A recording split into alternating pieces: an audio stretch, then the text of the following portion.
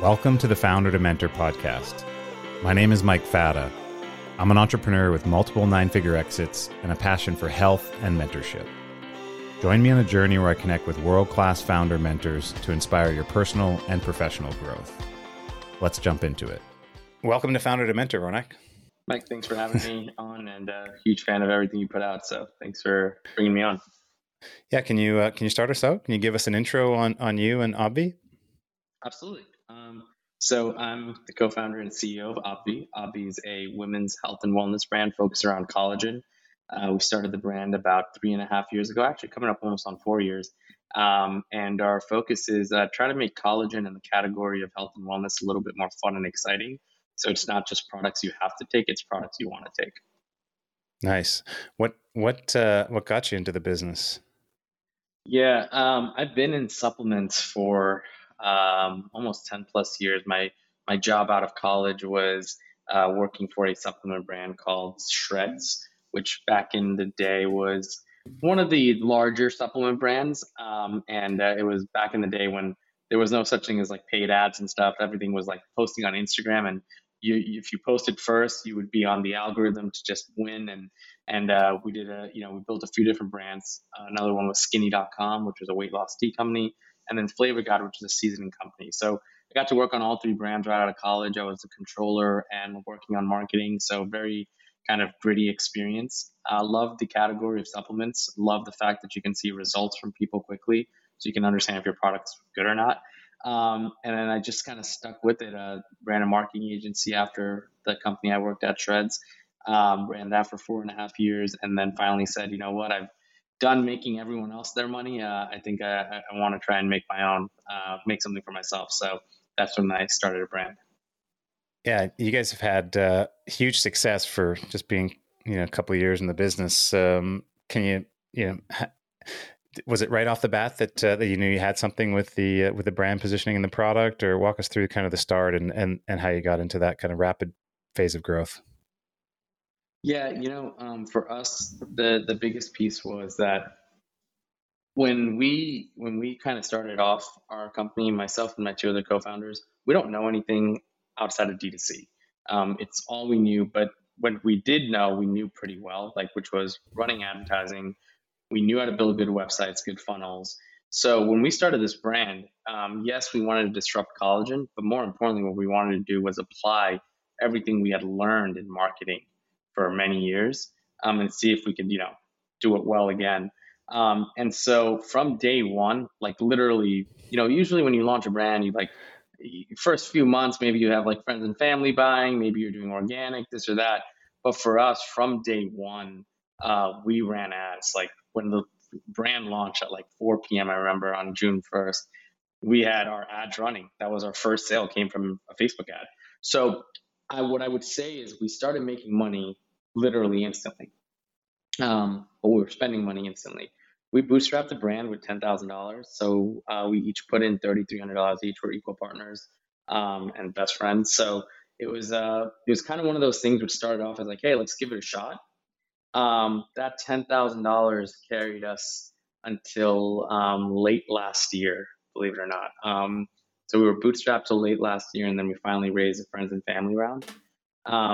Yeah, I think our success, or whatever success is, came pretty quickly because we did what we knew best, which was built a killer website from day one, converted at 4 or 5% from day one, ran ads that we knew, needed to be focused around good content that was appealing. So we had cereal flying in because it's cereal flavored collagen, very like thumb stopping content. And these are things that people are doing now and last year and year before, but we were doing it from like 2019 because that's kind of been our model. So that was our approach.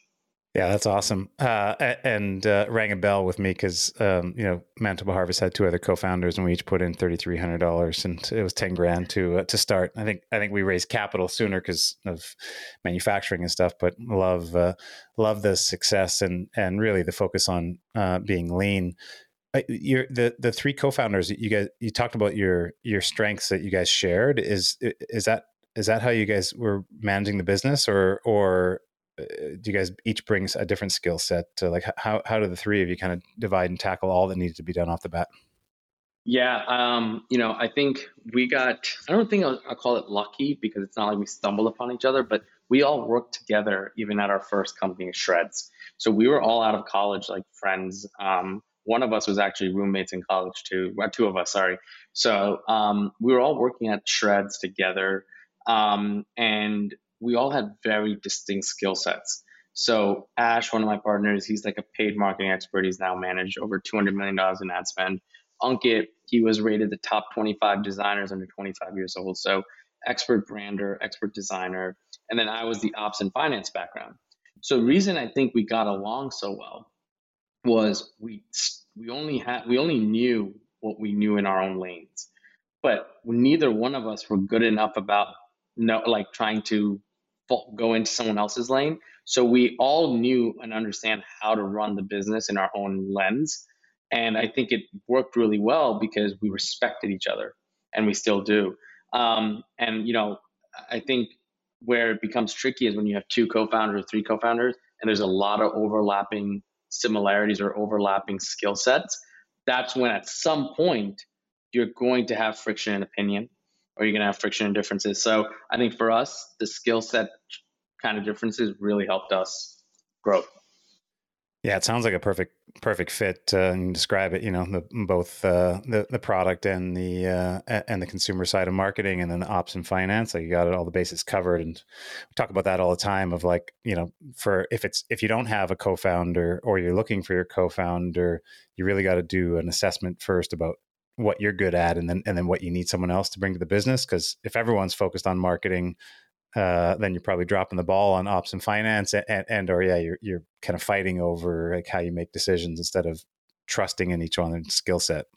Yeah, I couldn't agree more. And yeah, I was going to say, can you give us an overview of where the company's at now?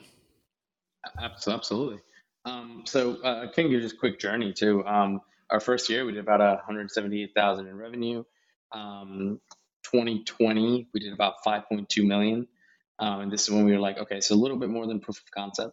2021, we really doubled down on ad spend and growth, and we did about 19.5 million. And that's when, so up until that point, we were fully bootstrapped. And then and fully profitable too. 2022 was an interesting year. With all the growth we had up until that point, we started getting retail opportunities. And this is when, they say don't bite off more than you can chew. And I think honestly, I think one of the first mistakes we made was taking on retail too fast.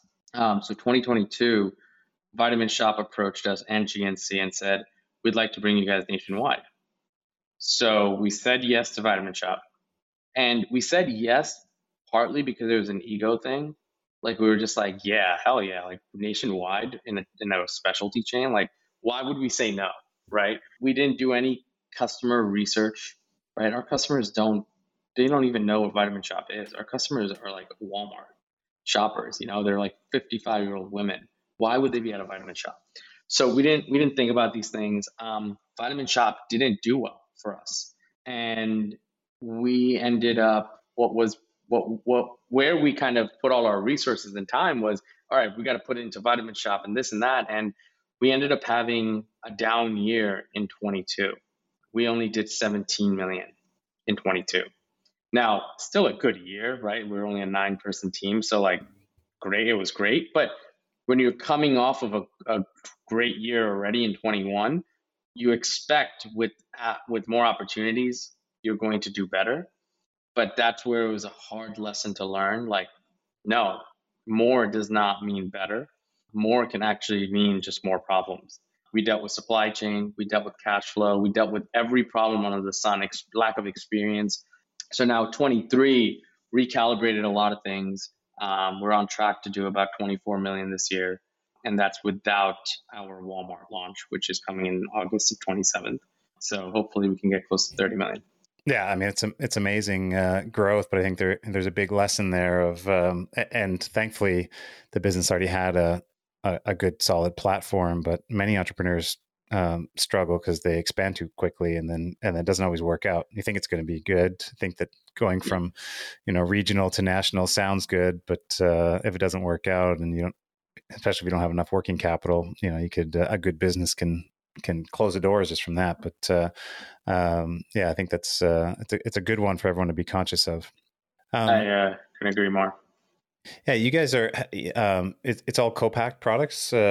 How you got That's correct. any any lessons or recommendations for kind of finding that right co-packer and scaling, especially when you guys are very rapid growth like you have? I think I'll go with like a couple of pro points and a couple of con points of some of the things we did. So I think one of the things we did right out of the gate that was good is the manufacturer that we worked with, their first real one, was based in California. And what we told them out of the gate was, we don't intend to work with anyone else. We want to go all in here. And you tell us what it's going to require for us to be successful with you. So we would go out, like we're based in New Jersey. We'd go out every 3 months. We'd sit down with them. We'd visit the team. We sat down and took the owners out. Like people don't realize, like, it's just because a manufacturer gets an order from you, it's not only their job to build a good relationship with you. It's also the other way around. So we built a really good relationship with almost all our manufacturers. Another, I think, big piece. So first of all, the point there is whoever you're working with, don't just look at it as a, hey, I'll talk to you when I have to place a PO. We know all of the teams, like birthdays, like we send them lunch sometimes. Like we actually are almost like a part extended to the team. Another thing I think is important when you're looking for these manufacturers, is a lot of times when you're kind of just searching or whatnot, it's very important to get both sides of the business. So whenever we get a new manufacturer, we don't just ask them like, who are you making product for, right? What we ask them for is, who did you make product for that stopped, that you don't make product for anymore, right? You can find it out anyway, so they're probably going to tell you. The ones who don't tell you, red flag, walk away. The ones that do tell you, right, find out what those reasons are. Sometimes it's, hey, that team just wasn't good, or maybe they grew out of it, right? I've learned a lot more from finding out why someone isn't working somewhere anymore than I've learned from who you're working with, right? So I think that's the second big positive, and you don't have to use it negatively against them, right? Everyone has churn, right? It's natural. All our businesses have churn. The cons of some of, the negative pieces of kind of some things that came out of what we did was, one of the things was I went too heavy on expecting good pricing very quickly, and not just pricing but terms, right? Typically, when you start off, it's 50 down, 50 when it's completed. Then you can move to a model that's 25 down, 25 when it's completed, and maybe 50 net 30. Okay. Ideally, I wanted to skip that step and go to net 30. Okay, right out of the gate. What the pro that came out of me being so aggressive was, I forced my manufacturer to give me a solution to get to net 30. And he said, okay, you want net 30? Pay me $1.50 more per unit. I'll give you net 30. You're basically going to pay the interest for me to leverage your business, right? I said, okay, cool. I can make that work on my margin at 76% gross. I'm going to go down to 73. That's fine. I'll make it work. So I think, again, there's some like things you can do and things you can watch out for. So just some tips there. Yeah, no, that was a great share. And I think the big takeaway, and talk about it all the time, it's not easy being a manufacturer. There's No. just so much complication being a manufacturer, but it's not also easy to deal with co-pack partners. And what you just said there, you have to be intimate with their business like it was your own business, like it's an extension of your team, an extension of your facility, an extension of your own internal contracts, and that's the way to really win, is become a subject matter expert in their business as best as you can, and you got to make friends with them and kind of get under the hood to be able to do that. I agree. Yeah, well, I mean, it shows you can't grow a business from 200 to 5 million to 20 million without the right operations behind you supporting it. Yeah, no, that's a big piece of it.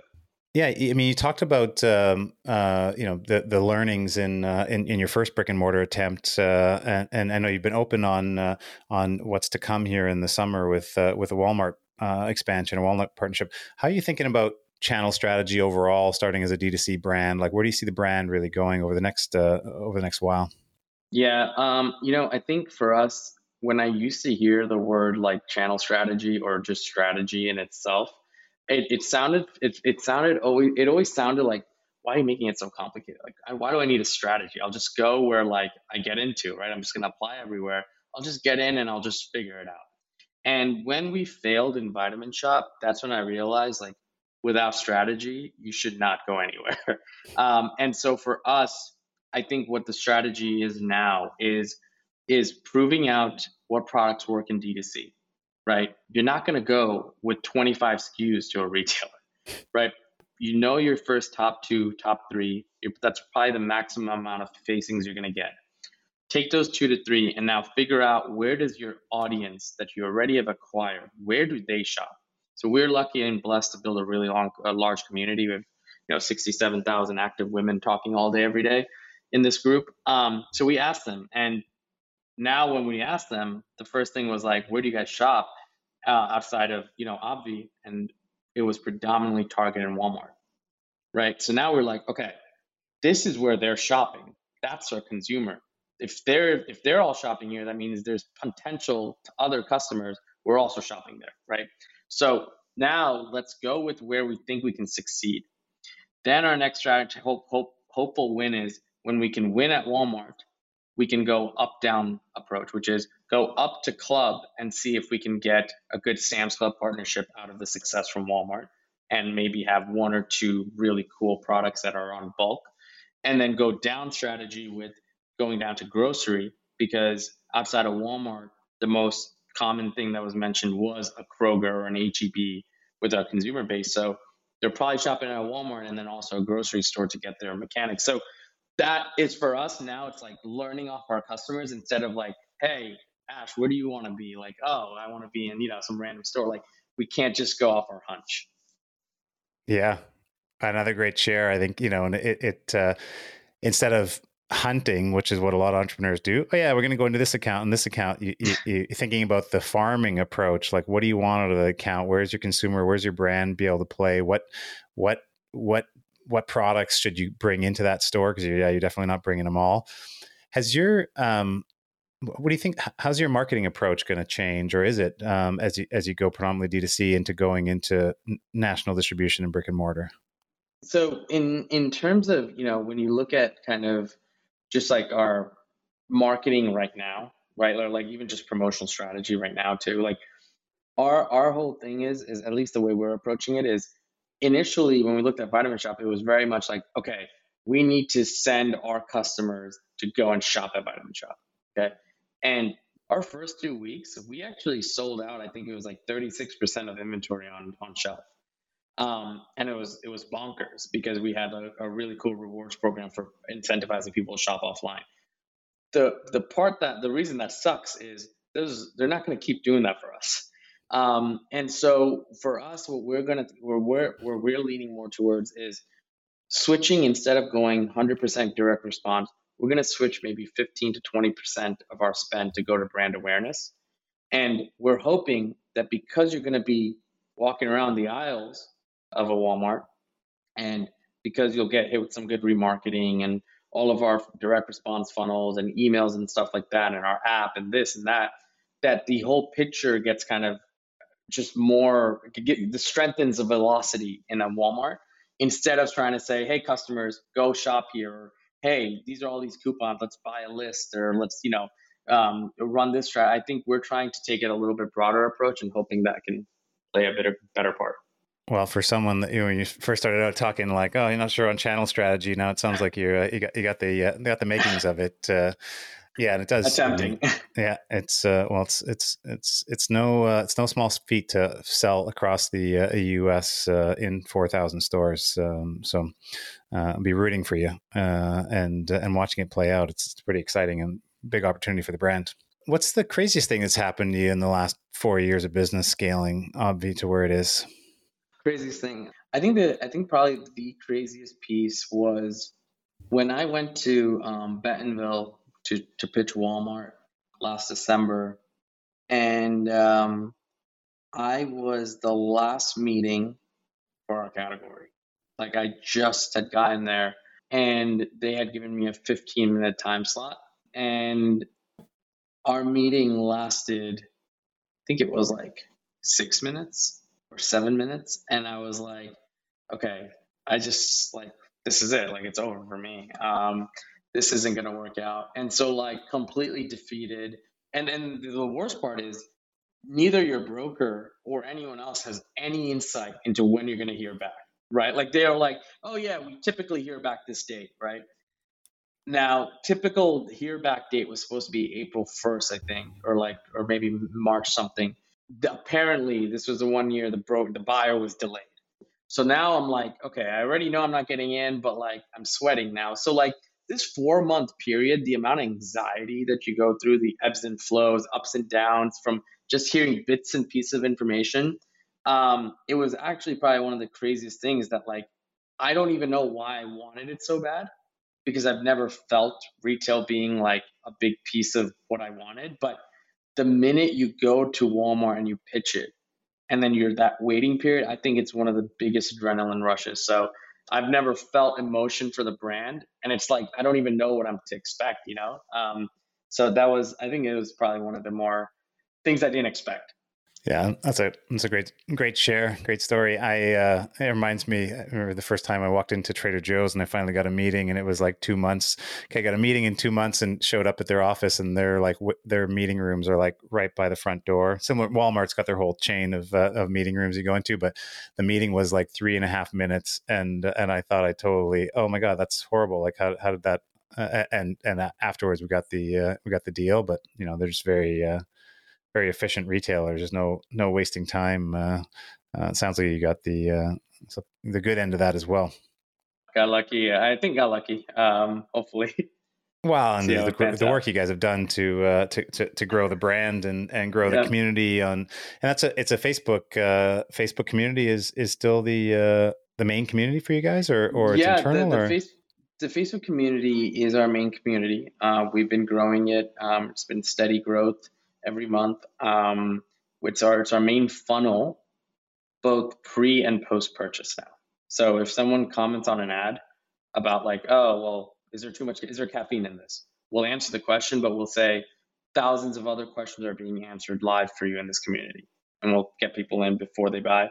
And then post purchase, there's about 6 touch points before they even get the product in the mail for them to come and join the community. So we try and foster both types of crowds so they can help each other almost.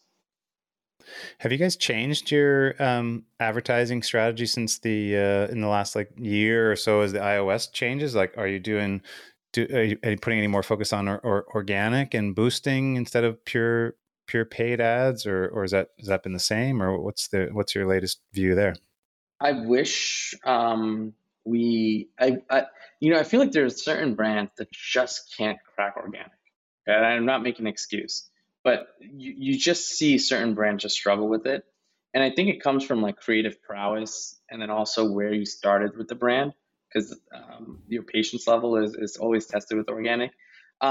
We've never been able to crack it. And I would say we've put considerable amount of effort and maybe it's just not consistent amount of effort. I think we're spoiled with knowing I can spend $50 and have a customer and a half come in right now, right? Versus I can spend 15 days and get nothing out of posting 3 times a day for 15 days in a row, right? And I think that we can't get out of we're in our own way in that mindset. And I wish we could figure it out, but we haven't. Yeah, well, there may be some more organic opportunities as that brick and mortar distribution comes out, because that's one of the So things of being real chain retailers, is that some of these stories and moments that live in PR and stuff can come naturally out and maybe be supported in social as well. How are you? What's the innovation process look like for Obvi, or how are you guys coming at some of the innovation of your products? yeah, for us, I think that the biggest driver in innovation has been our community. So I don't know if I've mentioned this before, but maybe I have. Everything except the first 2 SKUs we've launched at Obvi, which was the fruity cereal and cocoa cereal collagen that we started the company with. Every other SKU, and we're like 34, 35 SKUs in now. Every single SKU has been voted on by our community. So anytime we think of like something new we want, or if we're looking for a new SKU to launch, we'll go into the community, we'll set up a type form survey, and we'll let them vote. Hey guys, what do you think our next collagen flavor should be? And they will literally load up live responses. People will vote on it. Whatever gets the number one vote goes straight to our manufacturer for testing and sampling. In 7 to 10 days, we get samples. We approve them or give them feedback, and then in 6 to 8 weeks, we make that flavor live. Wow. That's pretty tight. How big was when you guys first started doing that? How big was the community, or what do you think is a reasonable kind of feedback for entrepreneurs to consider if they're using that strategy? When we first started, it was 50 people. 50. Yeah, it was our third flavor, which we launched, which was cinnamon cereal. And we literally just asked 50 people in our community, and I think like 22 of them responded. So 22 people picked the third flavor of Obvi. And then from there, it started growing more and more as we spend more money on ads and the funnel grew. But I just don't think a community is a power of numbers. Like, yes, obviously, with more numbers, you have statistical significance, but you don't need, like, the flip side is I don't think you need statistical significance to understand what's best for your brand as a next step if you power it through your community, even if that's 10 people in the community. Yeah. No, I agree with you. I think it's the gut feel of the founders, and then you validate that with the community instead of looking for these magical answers from the community. What's your thought on personal branding, and maybe just give an overview of kind of some of the ways that you're trying to share your leadership and thought leadership and how that's kind of developed as you've been growing, Obvi.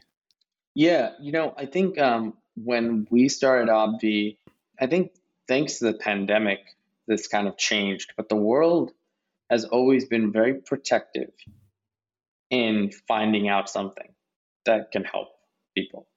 And what I mean by that is before the pandemic, I believe that if we found out something that works in the ad space, people would be protecting it to dear life. Or if there was content that would work, right? People would be like, "Oh, I don't want anyone to see this," right? That's why when the Facebook ad library launched, people were like, "Oh my God, that's it. Competition is screwed. Like everyone's going to know what everyone's doing," right? Because people were so protective. Even like finance strategies, people were like, "Hey, I'm not going to tell you what I'm raising or what my value is or this or that." So I always had a pet peeve to that because I love research. I just love reading. I love like understanding more. And so I always found it to be weird because I'm like, there's too many fish in the sea. Why are we fighting over protection? So one thing I told myself was when I was building Obvi, I didn't have open access to as much thought leadership. So I said, whether or not Obvi fails or succeeds, I'm going to put out everything that's going on. Because even if it helps one other founder do one thing better than I did, or save himself from one thing that I made a mistake in, that I feel like I've done my part in entrepreneurship, which is not just about making money. So I've been, I think, a little bit kind of probably sometimes a little bit too much, but I think I've been very public across the build out, even if we're raising capital. Whatever we're doing is always on LinkedIn or Twitter. And now our podcast, our newsletter. I just believe that, it's been a great channel to invest in. Yeah. Well, I think you're doing a good job of it. And I think the authenticity shines through, even some of your sharing your personal health journey and that part of kind of life and entrepreneurship just makes it very real for people. And brings more opportunity. So have you felt since you've been more active on Twitter, LinkedIn, and maybe even the new properties you guys are doing, like benefiting the business? I think it's benefiting. It is not benefiting the business directly. I'm not getting any sales by posting on Twitter. But I think what it's benefiting, there's two things I think is one is intrinsic. It's benefiting our confidence in fighting our own imposter syndrome because we find out there's other people in our boat. And then I think the second thing it's benefiting is the conversations I do have today, whether it's with a VC, a PE group, or another founder or speaking at an event, there's recognition of Obvi as a brand aside from the numbers. Like I can talk to someone like the founder of Billy, the women's shaving company who's done billions in sales, and he's like, "Hey, I love your podcast," right? And like, there's no reason for someone who's exited his business to even watch the podcast, but like, it normalized us, right? And then like someone who is just starting up, we were having the same conversations at a founder dinner, right? So like, I think it's really helped with being able to say, Obvi is not the brand that's like unapproachable, or not a founder set that's unapproachable. And I think it's kind of like one of those brands that's like, at least from what we see, is like, hey, this is a fun brand. They're doing something cool. They're doing something fun, and sometimes you just want to have that for your own brand's integrity. Yeah, love it. What does mentorship mean to you? Have you had mentors in during your path, or like peer to peer, or what? How do you think about mentorship? Yeah, my first and biggest mentor is definitely my father. He's done really well for himself, but he's always kept me very level-headed, no matter if I'm failing or succeeding in whatever I'm doing. And what I believe in mentorship is I think it's such a good pay it forward program. Like if you're a mentor and you have a mentee, I don't know the statistics on this because I have no idea, but I would say good times out of 10, most times out of 10, that mentee will be a mentor for someone, right? And I'd love to know the ratio for that, because I believe if you can teach good virtues, the person's going to learn good ones that they want to then reapply. So for me, I've always loved, learning from my dad, but then also as I was working at Shreds, the CEO there, Arvin, he's been a mentor for me. When I was running the agency, Steve Weiss from Mute Six, he was the mentor, right? Like there were people in your journey that like are pivotal in your career, but also are like keeping you afloat in your mental path. So I believe it's extremely powerful. I also spend a lot of time myself trying to help where I can. I go to Rider University once a quarter to speak to intro to business classes to say, hey, I know it's an elective for you, but here's why you should consider, you know, being an entrepreneur. I also do mentor pass calls, and like for me, I just think it's like I have this information that I've accumulated. I can either take that to the grave with me, or I can take it to the grave and also pass it along to somebody else while I'm here. So I just think it's a super powerful tool. Awesome. Yeah, I would agree with you on the the when you pay it forward, people mentees that have a mentor are probably most likely to mentor as well, because they've seen what good looks like, and Yeah, and feel that it actually just feels really good. It feels way better to help someone than being helped, even though being helped is I agree. necessary. Do you have any regular habits or routines or tools, or things that optimize you and believe that are integral part of your success as an entrepreneur? Yeah, that is one thing that I've done for many years now. Every morning when I wake up, um, I take my phone out, and the first app I open up is LinkedIn. And what I do on there is I try to connect with 20 people that either I can benefit from selfishly, or that maybe could benefit from me also selfishly. I think it's this one selfish task that I do before I get on to kind of some of what I call the nonsense platforms, like your Instagram and TikTok, which you'll still spend time on. But I try to connect with 20 people to start my day, because I feel like I've done my part to make myself better and smarter. Some people read books, some people do that. So that's one thing. And then number two is I try to jam pack all of my meetings in one day, so that I'm not this like floating, unavailable person to my own mind. Because I think every stop and go moment you have, there's no way you can complete a full thought or even a full task with the amount of meetings we have. So Mondays, basically between like 12 to 4, I literally jam pack everything. And it's just been that way for me. I think it's been helpful. I probably learned the meeting one way too late in entrepreneurship, and having it, it's just really hard. Yeah, changing hats and over and over again. It's hard to get deep work done. But I do like the networking. I saw you share that too. I think tell a lot of entrepreneurs about that. Like, when I first started on LinkedIn too, just when I reframed it, thinking about LinkedIn as a 24/7 trade show, I just started reaching out to, like, first it was natural product founders, but most, any founders, then wanting to connect with them. And that active focus on networking, like, what, 20 people a day, and you even put that over 1 year, and you have a full business there, just Yeah. reaching out to other people and connecting with them. I think I reached out to you. That's how we kind of connected on LinkedIn. I'm just like, hey, I like meeting with other founders. Let's connect. You want Yeah. to chat or whatever too. And it's super powerful, especially, people just don't do it. But if you actually do that and have just a nice clear goal for yourself, daily goal, weekly goal, and you get into it, Yeah. after like 1 year, it can make a huge impact. It's exponential. You're a family man now. Has having a family changed your leadership or anything about you as an entrepreneur since you started to grow your family?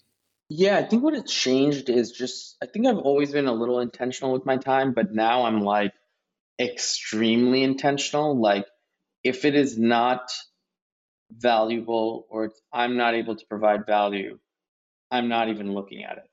Um, to the point where like I used to maybe dabble in things that would maybe I know will be a waste of time, but I'll do it, or or like I'll explore stuff and go to an event because like I need some personal time or whatever. But now like with having a baby at home, it's like any free time I do get, which is pretty limited anyway, I want that all to go towards him. So, even like I've started to wake up earlier because I can spend more time getting ready and be ready for him when he's awake instead of just rolling out of bed when he's awake. I try to finish my day at like 6:30, 7 p.m. So before his 8 p.m. bedtime, I at least get an hour. Right on the weekends, like I stopped doing calls all day because I usually work all weekends, but I started to just kind of have them in the mornings and clear my daytime. So just way more intentional because you realize if you work so many years, the amount of hours you actually truly get with your kid, if you're like an entrepreneur or working the hours most people do, is very limited, right? You spend most of your hours sleeping and working. So the amount of time you get with this, it's just mind blowing to think. So it just becomes super intentional. Yeah, that's a great point. Some people could see it as if you're an entrepreneur with like no family, then that's your superpower. But I've realized that after I've been a parent for a long time. But Yeah. for just that reason, you go, hey, time is very limited, and you got to just not waste any time. So if that means doing deeper work, so you can get out of there and actually then have your family focused time, it Yeah. makes you. That is your superpower. Instead, it makes you more efficient, or at least more mindful of not being kind of lost and kind of wandering, which Yeah. we can also do as an entrepreneur. No, I agree. Anything else that you want to share? No, I think the one thing I will say is let's start with just start with the people who are like maybe trying to build something or in journey of building something. In today's day, post pandemic, the wealth of knowledge that's out there and available to you is immense. I feel like it's getting to a point where it's too much, right? We have abundance amount of information, and as soon as like this AI stuff really kicks into gear, it's going to be an abundance of knowledge. So I just think the one thing I will say is not knowing something is no longer an excuse and will not even be allowed to be said. So at that point, it's like if you actually just focus on kind of how, like what you really want to do, you can figure out how to do it because there's an abundant amount of information to learn from, but truly find what you want to do. And I think this is the first time in human history that we can actually choose what you want to do and then you can figure out how to do it after instead of worrying about how you're going to do what you want to do in parallel. So I just find that to be. Yeah, no, that's golden to me. You're speaking my language, and it makes me think of this. My daughter's 11, and she became passionate a few weeks back about sorbet, and she made some sorbet, honey sweetened sorbet at home, and said, "Hey, this could be a business." And I was like, "Yeah, you're right. This could be a business." She's like, "Well, where do we go from here?" And I was like, "You know what? ChatGPT can help you Yeah. out with that. And literally she got on and said, here's the business that I want to make. Give me some ideas, give me some strategies. And like you mentioned AI there, like we're living in a time that, there's so many resources to help you like craft what you want to do. The most important thing is figuring out and being mindful of what do you really want to do? Like, what are you passionate about? And where do you want to spend your time? From there, there's a tremendous amount, and I think it's just going to get more and more resources to help you with that. Organize your thoughts, put it into a strategy, put it into a tactics or action plan, and then you can go out and just do that work. Love that. Exactly. No, that's spot on. And kudos to your daughter at 11 doing that. That's the genes followed well. Yeah, you should have seen the brand names that come out of it. It's like fruit and honey, bee made sorbet. Like the GPT-4 is pretty smart for $20 a month or something. You got more of a brain than I had when. And this is the dumbest it will ever be. That's the craziest part. It's just getting smarter. Yeah, that's what I tell my kids. Like they got to be, they got to know AI. Just wait till it's GPT-10, right? It's going to be how do you work with and prompt it? It's not the day, and literally 25 years ago when I was starting out, we were like, hey, can you program the programmable VCR? That was the extent of, Well, thanks so much, Ronak. I value your time and some great shares for the community today. So I really, really appreciate it. Thanks again for coming on. Thank you for having me, Mike. Thank you for listening to the Founder to Mentor podcast. I hope you enjoyed this episode. Be sure to check out the links and resources in the show notes. You can help the show, please, by subscribing and leaving a positive review. As always, feel free to get in touch with me on social at Mike Fata. That's it for now. See you next time.